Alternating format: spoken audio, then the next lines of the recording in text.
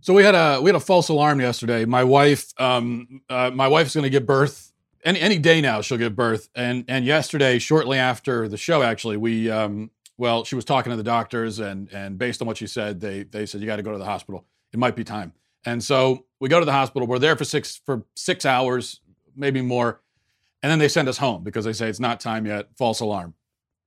Which means that maybe there's a chance now that I'll get to deliver a baby in the car on the way to the hospital.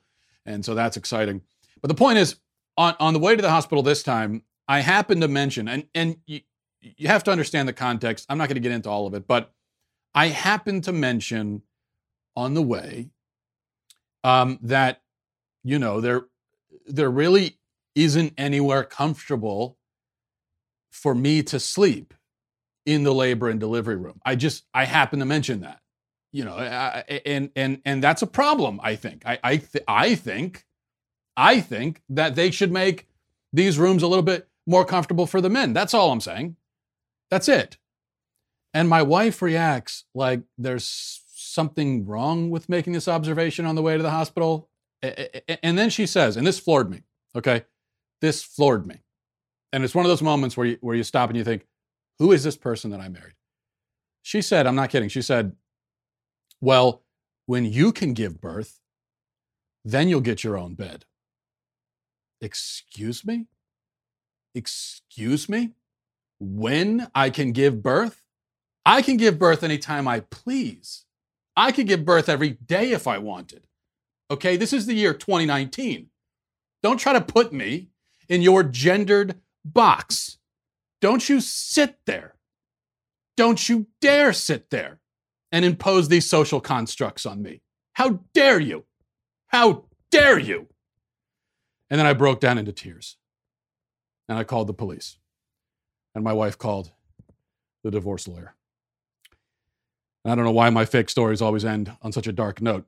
Okay, what I really want to begin with is now that we've gotten that difficult moment out of the way, I regret to inform you, ladies and gentlemen, that the climate twerkers, speaking of disturbing, the climate twerkers are at it again. Watch this.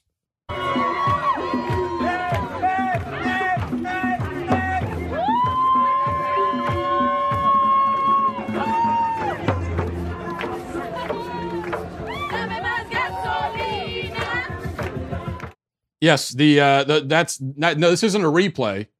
This isn't a replay from Monday. This is they shut down DC, the shutdown DC climate protesters. They were in DC on Monday doing this, and they're doing it again. It's Friday. They're back there shutting down roads, blocking traffic, because they didn't tick off the entire city enough last time, and they weren't enough of a hassle, and they didn't do enough to prevent people from getting to their jobs and getting their kids to school. So they figured, let's do it again. They're also calling, as it may not surprise you, they're calling for Trump's impeachment. We will not stand for the destruction of the climate chaos. We have 11 years to take action. We need to hold the Trump administration and all of his cronies accountable.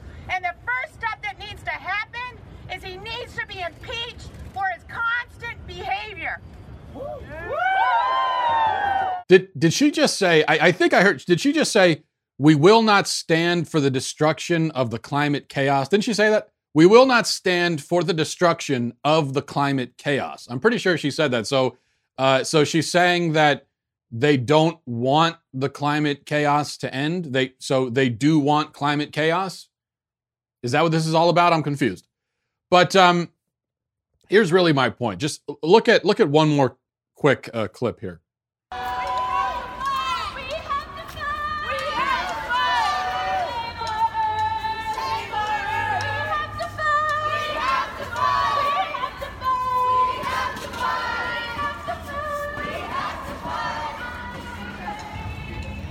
All right. So here's my thing. These people were just, and you saw there's a lot of people there right now, or this morning anyway. These people were protesting all day on Monday, and they were protesting the Friday before that. The Friday before that was a climate walkout thing. A lot of the same people were involved, I'm sure. And so they're Friday, Monday, and now they're back at it again on Friday. That's 3 days of protests, 3 work days of protests in the last week, in the last 7 days. 3 of them they've spent out on the street holding signs. So how does that conversation go when you call up your work on the 3rd day? How do you, it's like, hi boss, yeah, I got to call out of work again. What? Yeah, for another protest. Yeah, uh-huh. Yeah, I know I missed I missed work for a protest last week. Yeah, I know I missed for a week. The week before that I missed too, but you know, the thing is, excuse me? What was it? Fired? It's just, okay, I realize that the problem with that hypothetical conversation is that it assumes that these people have jobs in the first place, which of course they don't. But they don't have jobs, and they're obviously not trying to get jobs, because this isn't what you do when you have to get a job. When you have to get a job, yeah, you should be hitting the pavement, but you should be doing that with your khakis on and your shirt tucked in and you know, your resume in hand, hitting the pavement, going into places, shaking hands. That's what you should be doing. You shouldn't be wearing jorts in the street twerking. At least that's not how they did it back in my day. And yet, I guarantee you, I absolutely guarantee you that every single one of those people would tell you a tearful story about how they can't pay back their student loans. I guarantee, you know I'm right. If you go there and you talk to those people and you say, what's going on with your student loans, guys? Immediately, the violins, there's going to be a whole violin section. It's going to be like a symphony orchestra of whining. And they're going to tell you all about, oh my gosh, I can't. I've been struggling with these loans and I just can't get a job and I don't know what to do. I just can't. I'm struggling. You don't know my pain. You just don't understand it. They all want us to feel sorry for them, for their financial position, even as they spend their days holding poster board and shouting slogans into megaphones. And this is why. This is one of the reasons why. It's not the main reason. I mean, the main reason why I'm not interested in paying back people's student loans, is that they're not my loans. Not my responsibility, sorry. But the second reason is, I just don't believe, when I hear these college graduates talking about how they can't get a job and there's no jobs, I don't believe them. I got to tell you, I really don't believe it, because there are a lot of jobs out there. You just have to, number one, be willing to do them. And number two, you have to try to get them. So, I don't believe it. I'm sorry. I think if you're a college graduate, you haven't had a job in 2 years, it's because you're just really not trying hard enough to get one. But Bernie will still tell us that these poor, helpless little puppy dogs need us to bail them out. It's their right to be bailed out. In fact, Bernie sent out a tweet last night, and the tweet said, getting an education, listen to this. See if you can make sense of this. Getting an education isn't a crime. We need to cancel every penny of student debt. So that, of course, is a total non sequitur. That is what we call a non sequitur. And Bernie does this all the time because he is a vapid, silly airhead of a man. And this is what he do. He starts with this is what he does. He starts with I just called him an airhead, and then I just followed that up with the phrase, this is what he do. And this is what he do. This dummy. Anyway, he starts with a general statement or declaration, and then he concludes with a statement that has nothing to do with the first thing he said. Like, okay, yes, getting an education is not a crime. We agree. But why does that mean we should cancel student debts? See, you can't say getting an education isn't a crime, therefore cancel debt. There's an implied therefore in between the two sentences, and that I don't see the connection. If getting an education was a crime, then there wouldn't be any student loan to cancel in the first place, because you wouldn't be able to get one because the banks wouldn't be able to loan it. Just like you can't, it's a crime to be a heroin dealer.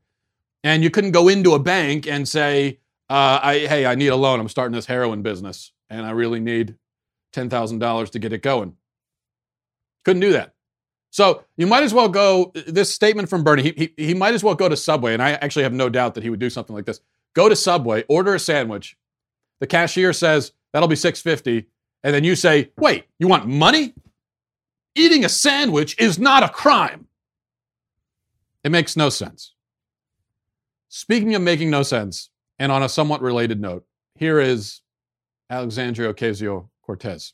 I mean, what this all is us reaching into our pockets and deciding how we're already spending the money that we're already contributing to society. The problem is that America is at its wealthiest point that we've ever been, and yet we are at one of our most unequal points that we've ever been.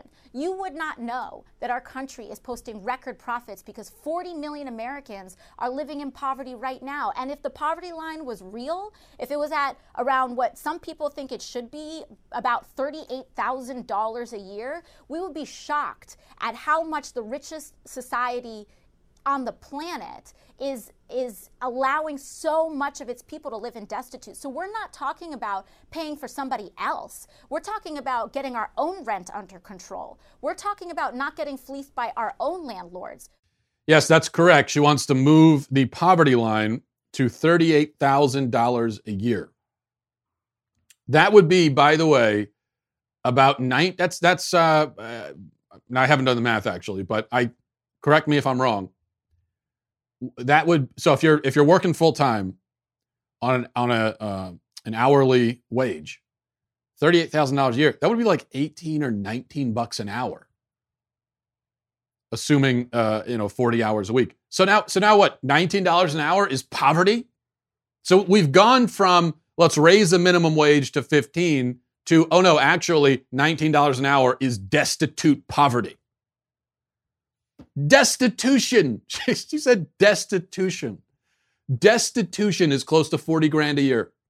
So if you're making close to 40 grand a year, you are destitute. Did you know that?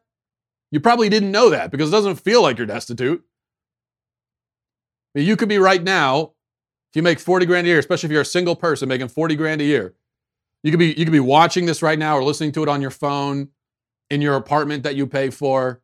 You got your car that you pay for in the parking lot downstairs. If you got your TV there, you're on your couch, you got a refrigerator full of food, all of that you easily could pay for with $38,000 a year, but you're destitute. It's news to you, I'm sure. I don't know if you take that as good or bad news, but there you go. You're destitute. I know I've mentioned this before, but I myself lived on 20 grand a year for about 5 years in my early 20s. My salary fluctuated between like 17,000. I think it got as high as 22, I think, at one point. And I remember at one point I asked for a raise to get up to 24, and I was turned down. And I was said, no, you can't get the 20. But I remember back then, I used to think if I could just make $30,000 a year, I would go to sleep dreaming of making. I really would. I'd go to sleep dreaming of what I could do with $30,000 a year. Can you believe it? $30,000 a year, and I never got there. At least not during that time. Okay, so my point is, if 40 grand a year is destitution, then how did I make it on 20 grand a year? I basically starved to death without knowing it. I technically am dead. I don't know if you knew this. I am technically dead right now because I lived on half of destitution. I didn't even rise to the level of destitution. I was halfway to being destitute on 20 grand a year. And yet, even with 20 grand a year, I had an apartment that I lived in. I had a car. I had food. I even had money left over for beer. I had to give up lunch so that I could have some beer. But you got to have your priorities in straight. You got to have everything in line. But the point is, I was able to do that on 20 grand a year. So 40 grand a year is not poor. It's not rich either, that's for sure. But it's not poor at all. AOC is just a bloviating, babbling gas bag as usual. She's basically, you know what AOC is? She is basically a balloon that when you let the air out of it, that's what AOC is. That's how much content is there. That's how much thought is evident in her ideas. By the way, If you make $32,000 a year, if you make $32,000, so you're not even at 38, 32, that puts you in the top 1% of all income earners, not in America, but in the world. If you make 32 or more, you are a 1%er. You are in the top 1% of all income earners, which means that according to AOC, even 1%ers are destitute. Even most 1%ers are destitute. So 99% of the world is destitute by Alexandria Ocasio-Cortez's standards. And then even probably like 99% of the 1% would qualify as being poor or nearly poor. So that leaves who's left? Who isn't destitute? Warren Buffett, I guess, Jeff Bezos, Mark Zuckerberg. They're the only guys, I guess, and the rest of us are poor. This is the kind of logic that you get from the left these days. And so you look at their vision of the world. Look at their vision of the world. Everybody is poor. Well over 99% of the planet is destitute. Human civilization is hovering on the brink of collapse. They have come a long way from hope and change in 2008. That's all I can say. I'm old enough to remember in 2008 when it was all about hope and there's a brighter tomorrow. And now we're being told you're all dirt poor, you're going to starve, and if you don't starve, you're going to drown when the ice caps melt in 12 years. That is a very strange form of hope. Although, honestly, when I see that twerking guy in D.C., it kind of does give me hope to think that we're all going to drown in 12 years. The only thing that brings me into despair is that it won't happen sooner. All right, just quickly, I wanted to mention this because you might be confused about it, but there's this Joker movie coming out soon, the origin story of Joker, starring Joaquin Phoenix. And I personally, I'm really looking forward to it because I love Joaquin Phoenix. I think he's certainly the most interesting actor in Hollywood, maybe the best. He's a great actor. I'm not even a fan of the superhero movies at all, really, but I think this looks like an interesting movie. Well, the movie is generating outrage, even though it's not out yet. So most people haven't seen it. It's played at some of the festivals, but most of the people that are outraged and concerned and worried about it, most of them have not seen it. They've seen a preview. They haven't actually seen the movie. But there is outrage and controversy and concern over the movie because people are worried that it's going to encourage violence. It's going to encourage mass shootings and violence. And there's so much controversy that Warner Brothers had to release a statement addressing this. And this is what Warner Brothers said. They said, "Make no mistake, neither the fictional character of Joker nor the film is an endorsement of real-world violence of any kind. It is not the intention of the film, the filmmakers, or the studio to hold this character up as a hero." So, in case you were confused about this, all right? In case you were confused, this movie about a psychotic serial killing clown is not supposed to be a model for your behavior, in case you were confused.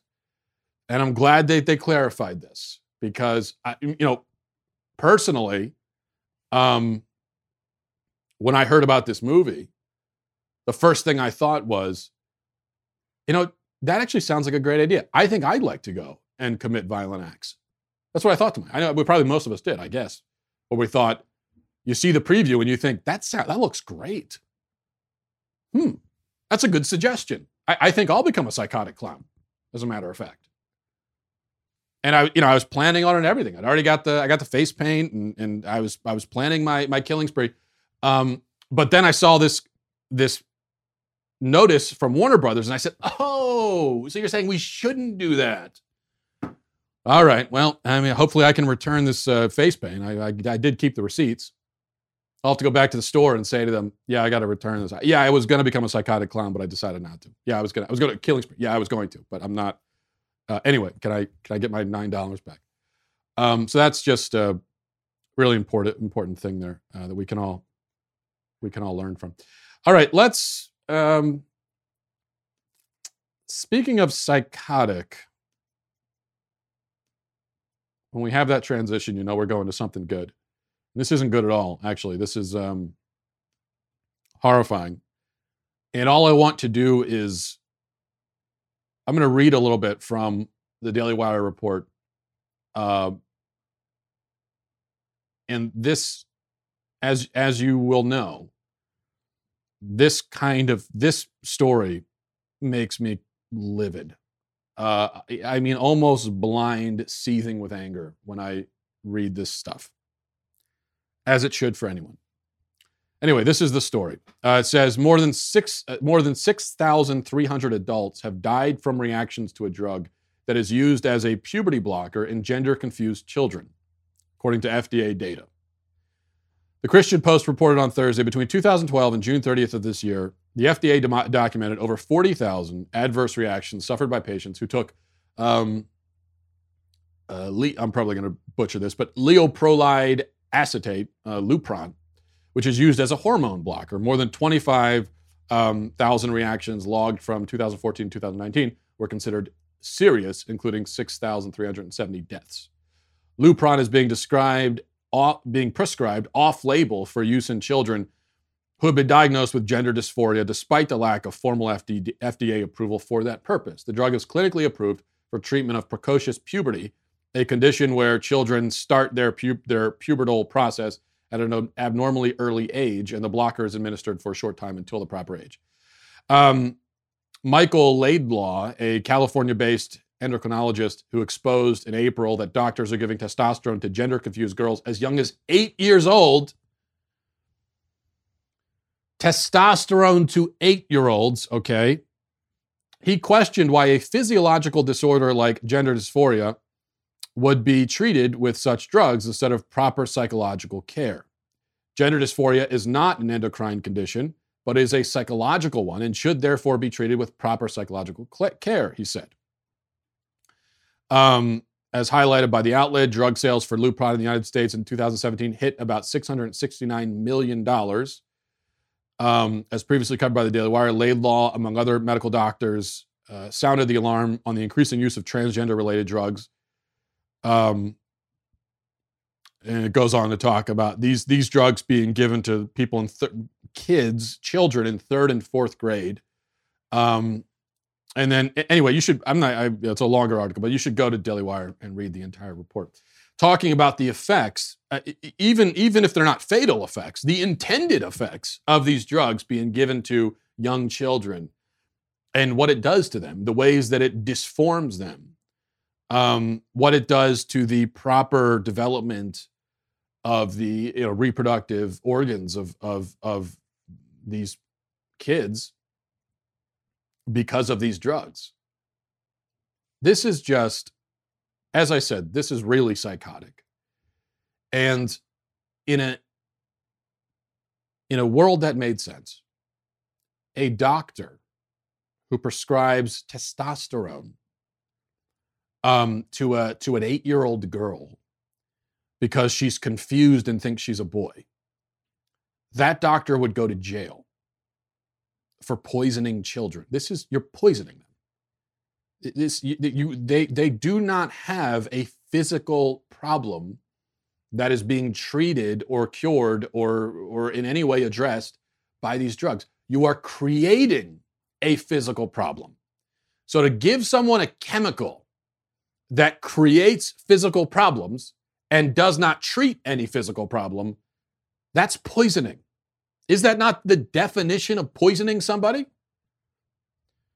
So in a world that made sense, these doctors would go to jail and these parents would lose custody of their children. And I don't say that lightly. I think taking a child away from a parent is one of the worst things you could do to them. And it happens sometimes it does happen sometimes in inappropriate circumstances. And that happens way too often. But if you're taking your child into the doctor to be poisoned, if you're giving hormones to your young child to stunt their growth and their puberty because they're confused about who they are and what they are, and they're confused because of you, the parent, you idiot, talking to these parents that would do this. Don't mean to call everybody an idiot. if you are a parent who would do this, an idiot would be, that is a very generous, because there are a lot of other words I could use that I'm not going to use here because this is a family show. Sort of. They're confused because of you, because you're a bad parent, because you haven't explained this to them. Explain it to them. It's not hard. Oh, my 3-year-old was, he's been saying since he was 3 years old he was a girl. Because he's 3 years old, you idiot. You absolute lunatic. He's 3. Just explain it to him. He doesn't know anything. Oh, I guess we got to take him to the doctor and have him poisoned. It's the only way. What else can we do? You are unfit. You should be locked in jail with your kids taken away from you. You are destroying your kids forever. You're ruining them. You realize that? You are ruining your kids. You are ruining their lives. You are ruining their bodies. You are ruining their minds. You are horrible. Okay. I just don't understand how you could do this. I just don't understand how you do that to your child. How much of a monstrous human being do you have to be to do that to your child? Just because of your own ideology and your own delusions. Oh no! Well, we can't blame them. I mean, they really think. They really think that their son is really their daughter trapped in a boy's body. I mean, come on. What does that mean? All right. One other thing. There's an airline in Japan that has introduced a new feature to warn you when babies are going to sit next to you on a flight, or at least the feature, I guess, it warns you where the babies are on the flight ahead of time so that you can avoid them. So when you're booking your flight and you're looking at the seat map, a little icon, a little picture of a baby will pop up on the seat chart, and then you can steer clear of that, I guess, is the idea. And a lot of people online seem to be approving of this system. It seems to be pretty popular. As a parent of 4, myself, I'm not offended. I mean, I get it. Listening to a baby scream, especially on a plane, is not enjoyable for anyone. Though I found as a parent that I'm less sensitive to it than maybe other people are who don't have kids. You'd think maybe I'd be more sensitive to it because I got to listen to my own kids scream, and then the last thing I want to do is listen to other people. But when I hear other kids screaming who aren't my kids, the only thing I think is I'm so glad that isn't my kid, especially on a plane. If there's a kid screaming and it's not mine, I'm just so relieved. I feel bad. I have sympathy for the parent whose kid it is, but also I'm very relieved that it isn't mine, and so that's why maybe I'm not as annoyed by it. But I get it that not everyone feels that way. Here's my thing though: can this logic extend beyond babies? If it's not offensive to give warnings about babies and to single them out, and to single the parents out too by extension, then what about an icon warning where the morbidly obese people are sitting, or where the people with body odor are sitting, or where the very talkative people are sitting? So this is what I propose. When you're buying your ticket, you should have to fill out a survey, maybe about 10 pages, no big deal, covering your physical features, height, weight, all of that, personality traits, any gastrointestinal issues you might have. Are you prone to, say, flatulence on planes, as some people are? And you put it all on there. And this should also be enforced by law, of course. And of course, if you lie on the survey, and that's discovered, then you should be thrown off the plane while it's in the air. Obviously, it goes without saying. Didn't need to say that. But and then we can all game plan accordingly, and we can and then it becomes kind of a fun. I think all of a sudden now, booking a flight becomes a lot of fun because it's sort of a chess match of you have to decide. You see where everybody's at, and so you're making decisions. You're like, okay, I want to avoid this baby over here. But then there's that going on over there. And okay, but then I've got this guy over here with body odor. I've got a talkative woman up there.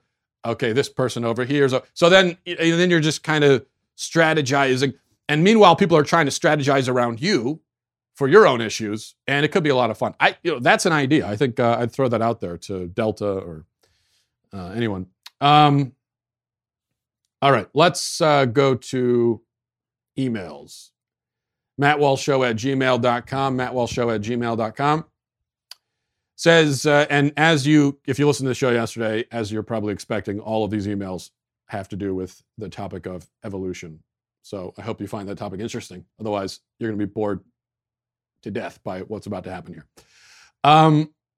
Says, hey, Matt, this is in response to what you said regarding the theory of evolution in your latest episode. I'm 16 years old, and the creation-evolution debate, I think a strong case can be made for either side, not only scientifically, but also biblically. I, however, find myself on the young earth creation side of things based on the research that I've done.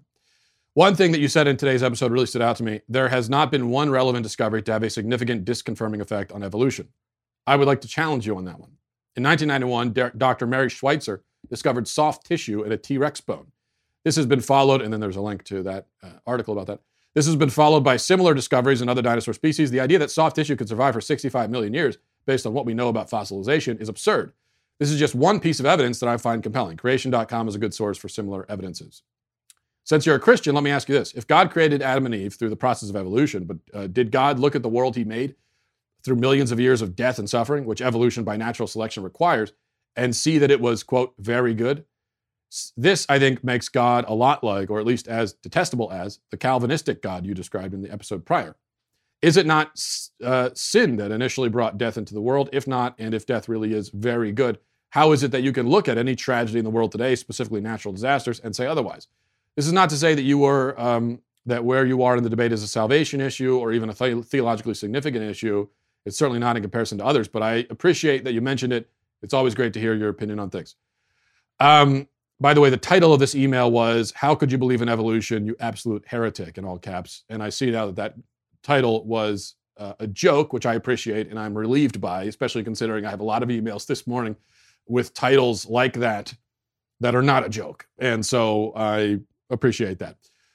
So Ben, first of all, congrats on being 16 years old and thinking through this stuff. I think when I was 16, I could have probably debated my favorite music video on TRL, but I would have been useless in a debate like this. TRL, you don't know anything about that. That was back in the day when the M in MTV actually stood for music. Anyway, so the soft tissue in dinosaur bones, that is fascinating. Gives me hope for a real-life Jurassic Park one day, who knows? I don't think that has a significant disconfirming effect at all, really. Because the vast majority of dinosaur bones don't have soft tissue. There's a reason why this was a significant discovery, because it's never been discovered before. And there are other examples of it. But it's certainly, these are minority cases. You'd expect soft tissue in a great number of them if the Earth is only 6,000 years old. Instead, almost all of them look exactly as you would expect for 70 million year old bones. So let me ask you this, and this isn't even to get into any of the many problems with the idea that humans and dinosaurs coexisted. There's just no evidence for that at all. And there should be a lot. Okay, to point to a couple little things, soft tissue. If humans and dinosaurs, if humans were walking around with T-Rexes, okay, and Brontosauruses and all of that, and if you are taking what appears to be on a geological scale tens of millions of years of dinosaur history and condensing it, and putting humans with it, and then condensing it down to, a few thousand? There should be a lot of evidence for that. A lot. And there's just none. Anyway. So let me ask you, if the majority of the bones look like you would expect them to look under the old Earth model, which they do, and a small minority have a few aspects that you might expect under a young Earth model, which model would you say has been confirmed? Okay, another thing to think about. How do you know that the bones had soft tissue? Well, these scientists told you, right? They also tell you that the bones are 75 million years old or 65 million years old or whatever. So this is what young earthers tend to do, and I've noticed, where they reject almost all of the discoveries and conclusions of modern science. But when any small little detail here or there is advantageous to them, they swoop in and grab it, taking the discovery but still rejecting the method used to obtain it. That to me seems like an invalid procedure. I'm not saying you have to accept everything a scientist tells you. I'm just saying that you should have some logical ground for rejecting all of it, except for the bits that happen to align with your theology. And I don't think there are logical grounds for it. So that's my issue. In fact, on the young Earth model, you can't even speak of fossils at all. Fossils, but you said yourself, under the process of fossilization, we shouldn't have soft tissue. Okay, but you understand, under your model, you can't talk about fossilization. That doesn't exist. Fossils, by definition, are over 10,000 years old. By definition, that's what a fossil is. That's part of what makes it a fossil. So the fact that fossils exist at all is disconfirming for the young Earth model. And it certainly means that you can't prove them or use them to prove a young Earth when there shouldn't be any fossils by your model.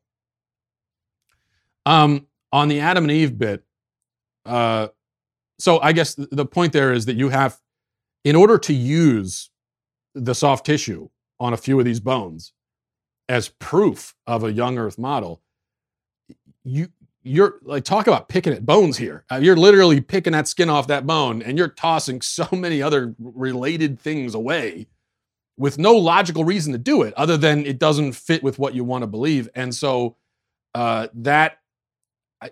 it's not valid. That's just not logically valid to operate that way. On the Adam and Eve bit, God said it's very good. Yeah, and that's a good point. But let me ask you this. Satan, we're told, was in the garden in the form of the snake.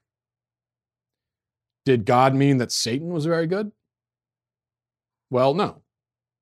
Okay, so I have no trouble with the idea that God was referring to the good things as good, and he was not referring to the bad things. And the thing is, you must believe the same thing, and any young earther must, especially if you're taking it, the Genesis account, completely literally, and you've got the snake, who's obviously a bad dude, trying to tempt Eve. Well, he was there apparently, and he wasn't good. So we know that at least one thing has to be excluded from that statement. And then when you factor in the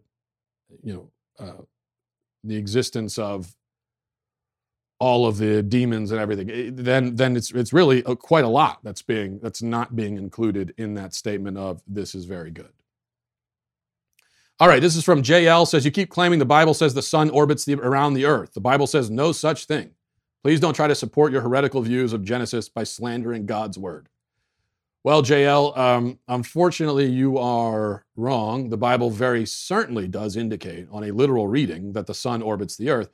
Does this mean that God was wrong? No, it just means that the literal reading was wrong. And that was my point. That's my only point I'm trying to make here, that sometimes we can think that something is literal, and then it turns out that it's not. And sometimes the science is what can lead us to reevaluate something that we thought was literal and discover that it's not.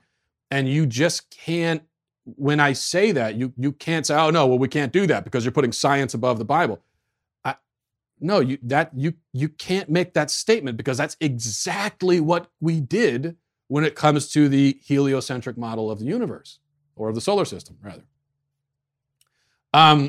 So just one example. So let's establish a couple things here. It's a matter of historical record that Christians for 1,500 years, by and large, based primarily on a literal reading of the Bible, thought that the sun orbits the earth. That is a matter of historical record. You can't deny it. There's just one example, a quote from Martin Luther that I'll give you. He says, there's a talk of a new astrologer, Copernicus is who he's talking about, who wants to prove that the earth moves and goes around instead of the sky, the sun, the moon, just as if somebody were moving in a carriage or ship, might hold that he was sitting still and at rest while the earth and the trees walked and moved. But that is how things are nowadays. When a man wishes to be clever, he must invent something special, and the way he does it must needs be the best. The fool wants to turn the whole art of astronomy upside down. However, as Holy Scripture tells us, so did Joshua bid the sun to stand still and not the earth. You could find many quotes like this from Catholics and Protestants who believed that there's just no way that the earth goes around the sun because it's not consistent with the Bible. As for the Bible, it has many verses talking about the sun moving across the sky, which it doesn't. We move around it. Now, it's also true, like if you're really desperate to make these, to try to make these Bible verses still literal, then you could try to claim that, well, technically though, the sun is also moving because the whole solar system is moving because the whole galaxy is moving through space. And we are, but yes, that's true. That's not what the Bible's saying though on a literal reading. And at any rate, it's still the case that we are moving around the sun. The sun by no means in any way is moving around us or going up and down or doing anything like that in relation to the earth. But on a literal reading, again, that's not what it says. So I could read, I mean, there's the quote from Joshua that that Martin Luther just referenced. So you've got that one. I don't need to read it. Ecclesiastes, the sun rises and the sun goes down and hastens to the place where it rises. Okay, so you've got the sun rising and going down and hastening. Clearly, this is referring on a literal reading we're talking about. It would see, if you were to read that literally, what does it mean? You would conclude that the sun goes up and goes down and hastens, moves, right, around the earth. Psalms 19, 4-6 says, yet their voice goes out through all the earth and their words to the end of the world. In them he has sent a tent for the sun, which comes forth like a bridegroom leaving his chamber, and like a strong man runs his course with joy. Its rising is from the ends of the earth, and its circuits to the end of them, and there is nothing hid from its heat. Let's see. Then there's several others there. And then you've got a bunch of stuff. First Chronicles, tremble before him all the earth. Yea, the world stands firm, never to be moved. Psalms says, the world is established, it shall never be moved. So another psalm says, say among the nations, the Lord reigns, yea, the world is established, it shall never be moved, he will judge the peoples with equity. Okay, so you've got the sun moving up and down, you've got the earth's not moving, staying still, when of course we know that the earth moves around the sun, and you can't even say, well, no, they didn't mean the earth, the globe, they meant the ground itself. Well, we know the ground moves too. Plate tectonics tells us the ground is constantly shifting beneath our feet, so everything is moving. The earth by no means in any sense whatsoever is still. Okay, so we look at that and we see that, now for us, there's no problem because we can see that, okay, come on, this is obviously metaphorical, poetic language. We still today talk about the sun going up and down and rising and setting, and we don't mean it literally, of course. We know that the earth is going around, and so the sun really isn't moving in relation to the earth, but we say that poetically, metaphorically. Yes, exactly. It's clear to us now that that's how the Bible meant it. It wasn't clear for 1,500 years. And it's only clear to us because we understand the science now. And that's what makes it clear. And so I would say that it's the same thing when it comes to the old earth, etc. Okay. Let's see. From Jordan says, I wanted to give my thoughts on the issue of evolution versus creationism. I've studied it pretty extensively. I was taught evolution in school, even at my time at a Christian college. I have two primary reasons why I don't believe the theory of evolution as it is presented. One is scientific, the other is theological. The example you gave with the moths was a good point. My understanding is that you would classify those changes within species as microevolution. Many dogs come from one common set of ancestors. I believe in that, and I think it's undeniable. I take issue with macroevolution of the gradual ascent over billions of years from a single-celled organism into what we see today. My issue with it is the irreducible complexities within a cell create a statistically unachievable chance of all coming together at once. Not only that, but then there would have to be multiple cells that achieve that improbability within the same lifespan in order to procreate. It is the evolution from one living kind to the next that I do not accept as provable and reliable. DNA loses information generationally, and macroevolution would require an addition of information to create more complex organisms. There are many people in the scientific community that reject the theory, and they do so at the risk of their careers. I don't see the evidence being as ironclad as you made it seem. Even a 1% difference in DNA creates an enormous gap between species. I would think it makes sense that an upright being sharing similar traits to humans would have the most similar DNA, but that doesn't necessarily mean that they both are from the same tree or that came from this single-celled organism. Theologically, my issue is the evolution requires death and suffering, which didn't enter into the world until the fall of man. Even the New Testament reiterated that it was from one man that sin entered the world, which brought death. Unless Adam was the single-celled organism, I don't see how those work together. Okay, so, I kind of regret giving the moth example because a lot of people have zeroed in on that, and that's not what I intended. I just wanted to give a very simple example of how an organism might change gradually by genetic mutation and natural selection. Now, so you put that aside. I didn't mean for that to be the centerpiece of my argument. It's just one small example to help visualize how this works. I think we struggle sometimes to figure out how exactly would this work. A change in color is a very slight change, but that's just 100, 200 years. On a cosmic scale, that's nothing. That might as well be 5 minutes. I mean, that's just nothing. And I think this is where people struggle because it's so difficult for all of us to conceive of 1,000,000 years, let alone 1,000,000,000 years. A change in wing color in 100 years is very slight, but multiply that change, that degree of change, which is so slight, multiply it by 100,000,000 years, and then tell me what you end up with. The common ancestor between insects and humans, I believe, goes back like 500 million years or further. So 500 million years. I mean, think about 500 million years. Human civilization. About this, writing. Humans have only had the ability to write for 5,000 years. Writing is only 5,000 years old. Before 5,000 years ago, we couldn't write. Now think about 500 million years, okay? Think about how vast an expanse of time that really is. You talk about irreducible, okay, one other point. Wolves, you mentioned dogs. I think dogs a better example. I should have used that rather than moths.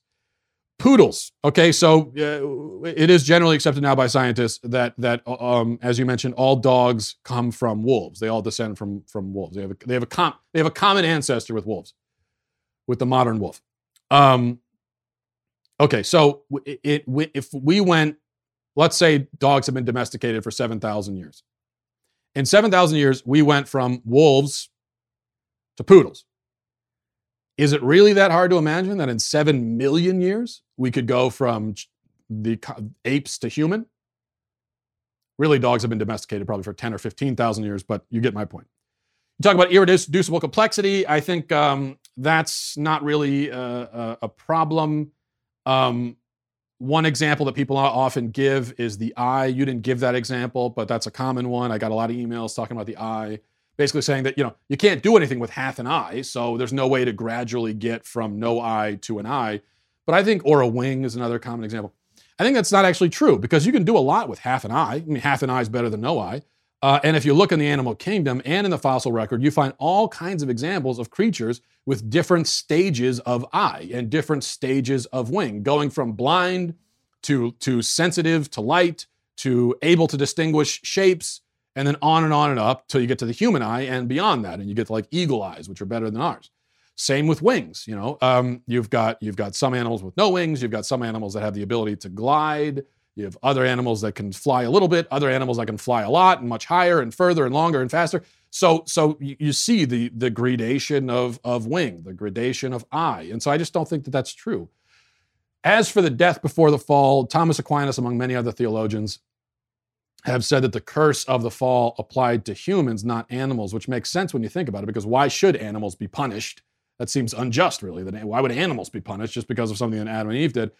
So I don't think you need to interpret it that way, that there was no animal death before the fall. I think that is one way you could interpret it. I don't think you have to interpret it that way. especially because the fossil record very clearly shows that there was death before the fall and rules it out. And so that kind of helps us, I think, clarify and figure out what's going on. Then also you have to factor in the distinction between physical and spiritual death. God says to Adam, if you eat the apple on that day, you should die. Well, he doesn't die on that day, as we know. Why is that? Because he was talking about spiritual death. So there are different forms of death, as it were, that are also being referred to. So I think that helps you sort through it as well. This is from Lizzie, says, I thought your segment on evolution was terribly uninformed. I really lost a lot of respect for you. I knew that you had been duped into accepting the old Earth theory rather than the biblical account, but I had not realized that you were a Darwinist. Highly disappointing. There were too many errors to count, but here's just one. You said that no discovery has disproven evolution. You're wrong. The Cambrian explosion makes evolution totally unworkable. You need to do more research. Lizzie, I got a lot of emails about the Cambrian explosion. Okay, disproving evolution somehow. Okay, let me ask you this, Lizzie. What is the Cambrian explosion? What is it? Say it with me.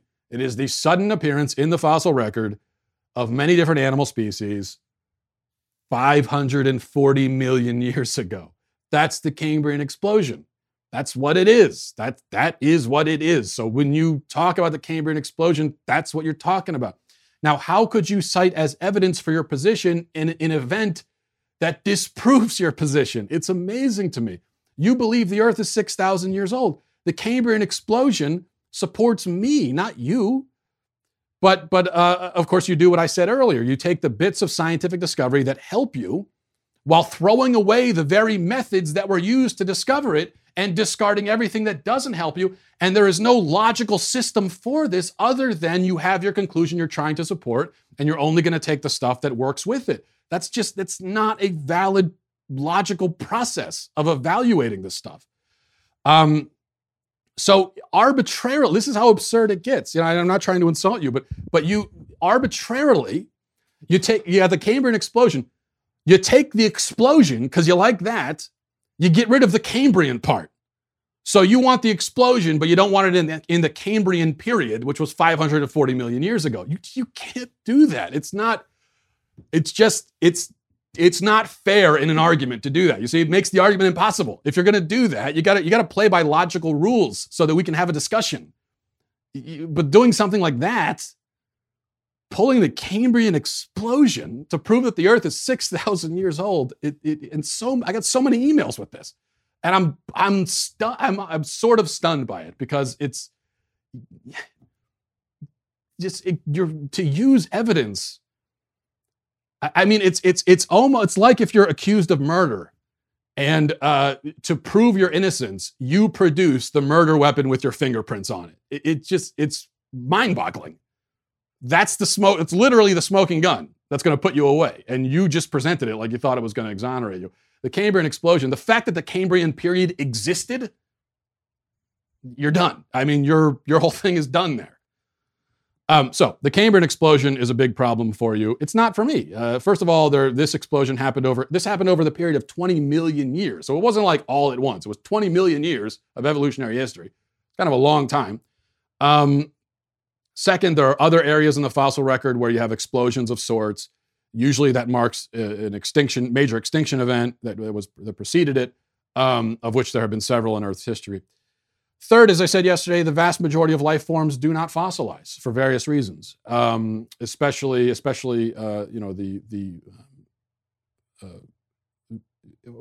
it takes certain conditions on the Earth, in the climate, to facilitate and precipitate fossilization. And so most life forms will never fossilize, and even the ones that do, most of those we're not going to find because we're not excavating the entire Earth to find them, especially if it's buried under 2,000 feet of water or something. So, fourth, not every species is found in the Cambrian period. Some appeared later, which again points to evolution. Fifth, the evolutionary model does not provide a full explanation for the Cambrian explosion. That's true because it's not possible to fully explain something that happened 500 million years ago. But the young Earth model provides no explanation for it whatsoever because the young Earth model claims that the Earth didn't exist when it happened. So that's the problem you're going to run into, and I think it's a big problem. Last thing. Do I have? Okay, I've probably. All right. One more thing we'll do here real quick. This is from Steven. Says, Matt, you put too much weight on genetics. Just because we're 99% matched with chimps in our DNA doesn't mean that we're related. Couldn't God have designed us that way separately? If DNA is building block of life and chimps look a lot like us, doesn't it make sense that they have the same building blocks? Doesn't mean that we're related. Yeah, Steven. Sure, God could do it however he wants. That's for sure. But this is something that I noticed that people do. Another thing that is common is where they go, well, God could have done it this way, and then based on that argument, they conclude that he did do it that way. But that kind of logic just doesn't work, because that kind of logic can justify any conclusion. By this logic, you are justified in believing anything that is logically possible. You see? You could believe that leprechauns exist on the basis simply that God could have made them. They could exist. They are possible. It is feasible.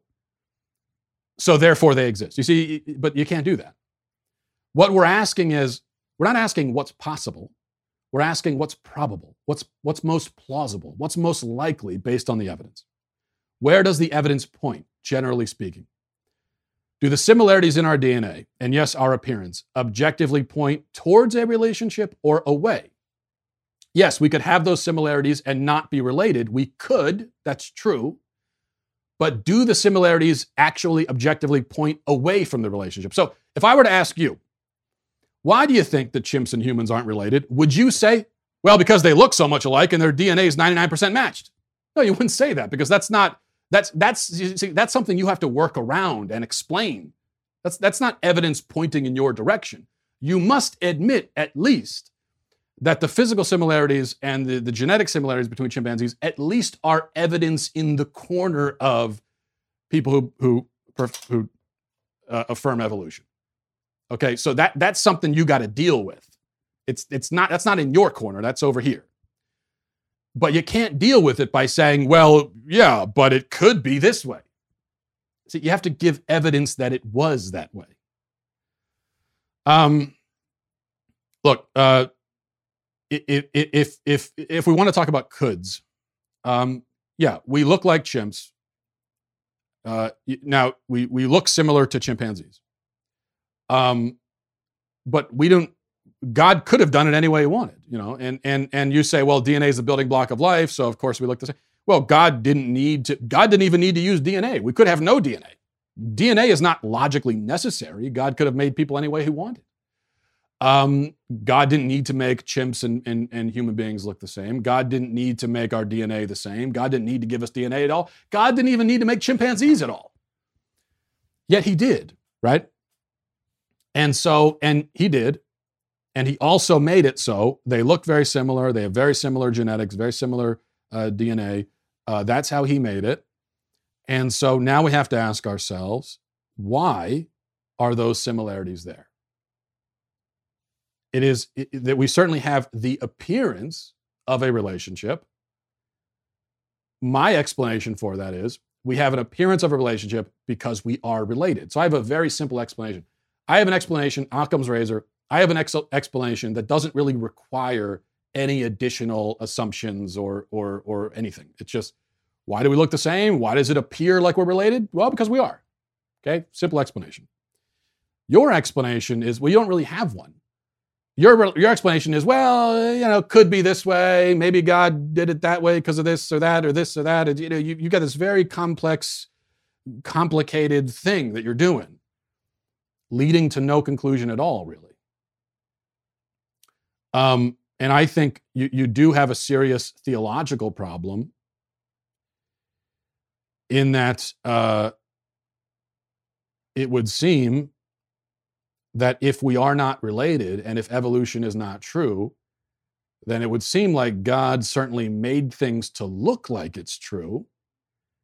And what is God doing? Deceiving us? It's the same thing that young earthers do with the speed of light. Okay, well, the distant light problem for young Earth creation is, I think, a devastating problem, insurmountable, because we know that the light travels a certain distance in a year. So if we look at a star that's 4 light years away, we're looking 4 years in the past, because that light that's reaching our eyeballs now took 4 years to get there, right? Well, the problem for young Earth creationists is that we can see stars that are millions of light years away, which means we're looking millions of years into the past, because that's how long it took, because it took that long for the light to get to us. Okay? I mean, we can literally look into the past as if we have a time machine, and we can see how old the universe is. That's how scientists do it. So how do young Earthers get around that? Well, they say the same thing they do with the chimpanzee thing. They say, well, I mean, it could be that light traveled faster before. Maybe thousands of years ago, light traveled a lot. It would need to travel a lot faster to make up that distance. But so maybe thousands of years ago, light traveled exponentially faster. It could be. It could be that way. It's possible. God could have done that. Yeah, he could have. It is possible, but there's no reason to think that. You and you certainly can't get from it could be to it definitely was without any step in between. Just because it could doesn't justify your conviction that it definitely was that way.